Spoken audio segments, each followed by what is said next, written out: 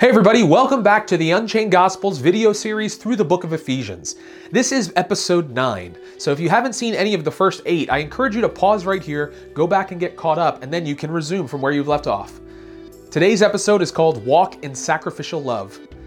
Ephesians chapter 5 verses 1 and 2 says, "Therefore be imitators of God as dear children, and walk in love, as Christ also has loved us and given himself for us, an offering and a sacrifice to God for a sweet-smelling aroma."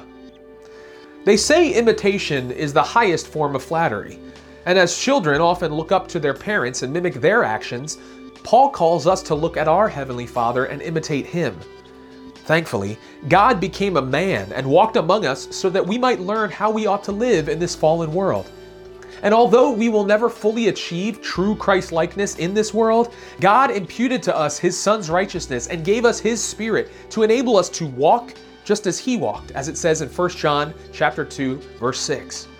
And how did Christ walk in love? By loving sacrificially. He put everyone's wants and needs ahead of His own. The lame, the sick, the blind, the sinful, all of these He loved. Even the religious leaders with whom He had many run-ins were the objects of His love. Our sinful nature does not appreciate this type of instruction from the Lord. The self has convinced us that love is meant for its own pleasure, so we imitate those around us and seek love that gratifies our flesh. But that is not love. That is lust and self-gratification.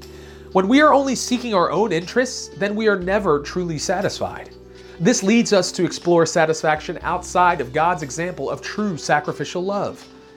When a person seeks love out of a selfish motive, the natural progression is covetousness, I want what isn't mine, uncleanness, I entertain the thought of making it mine, and fornication, I take what isn't mine. We begin to covet other relationships and seek to satisfy ourselves. We exhaust ourselves trying to do things we know we shouldn't, then we expend even more energy trying to cover our tracks. But if we follow Christ's example, then all of that energy we used to waste trying to fulfill our own desires will be redirected towards loving others. Then we can dedicate our lives to bringing fulfillment to those around us. This kind of love not only pleases God, but it will be countercultural in a self-seeking, pleasure-driven world, and ultimately provide an example of the all-satisfying love that is found in the person of Jesus Christ. In Exodus chapter 30, God instructed Moses to make a holy anointing oil for the priesthood from a variety of sweet-smelling spices and told him not to use it on anyone but the priests.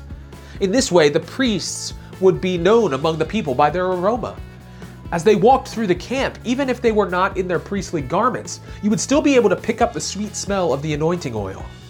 In much the same way, God is calling us to live as saints in a world full of sinners. Though we are still subject to sin, He encourages us to lay aside every weight and the sin that so easily ensnares us, Hebrews 12:1, and make it our aim to be well-pleasing to Him, 2 Corinthians 5:9.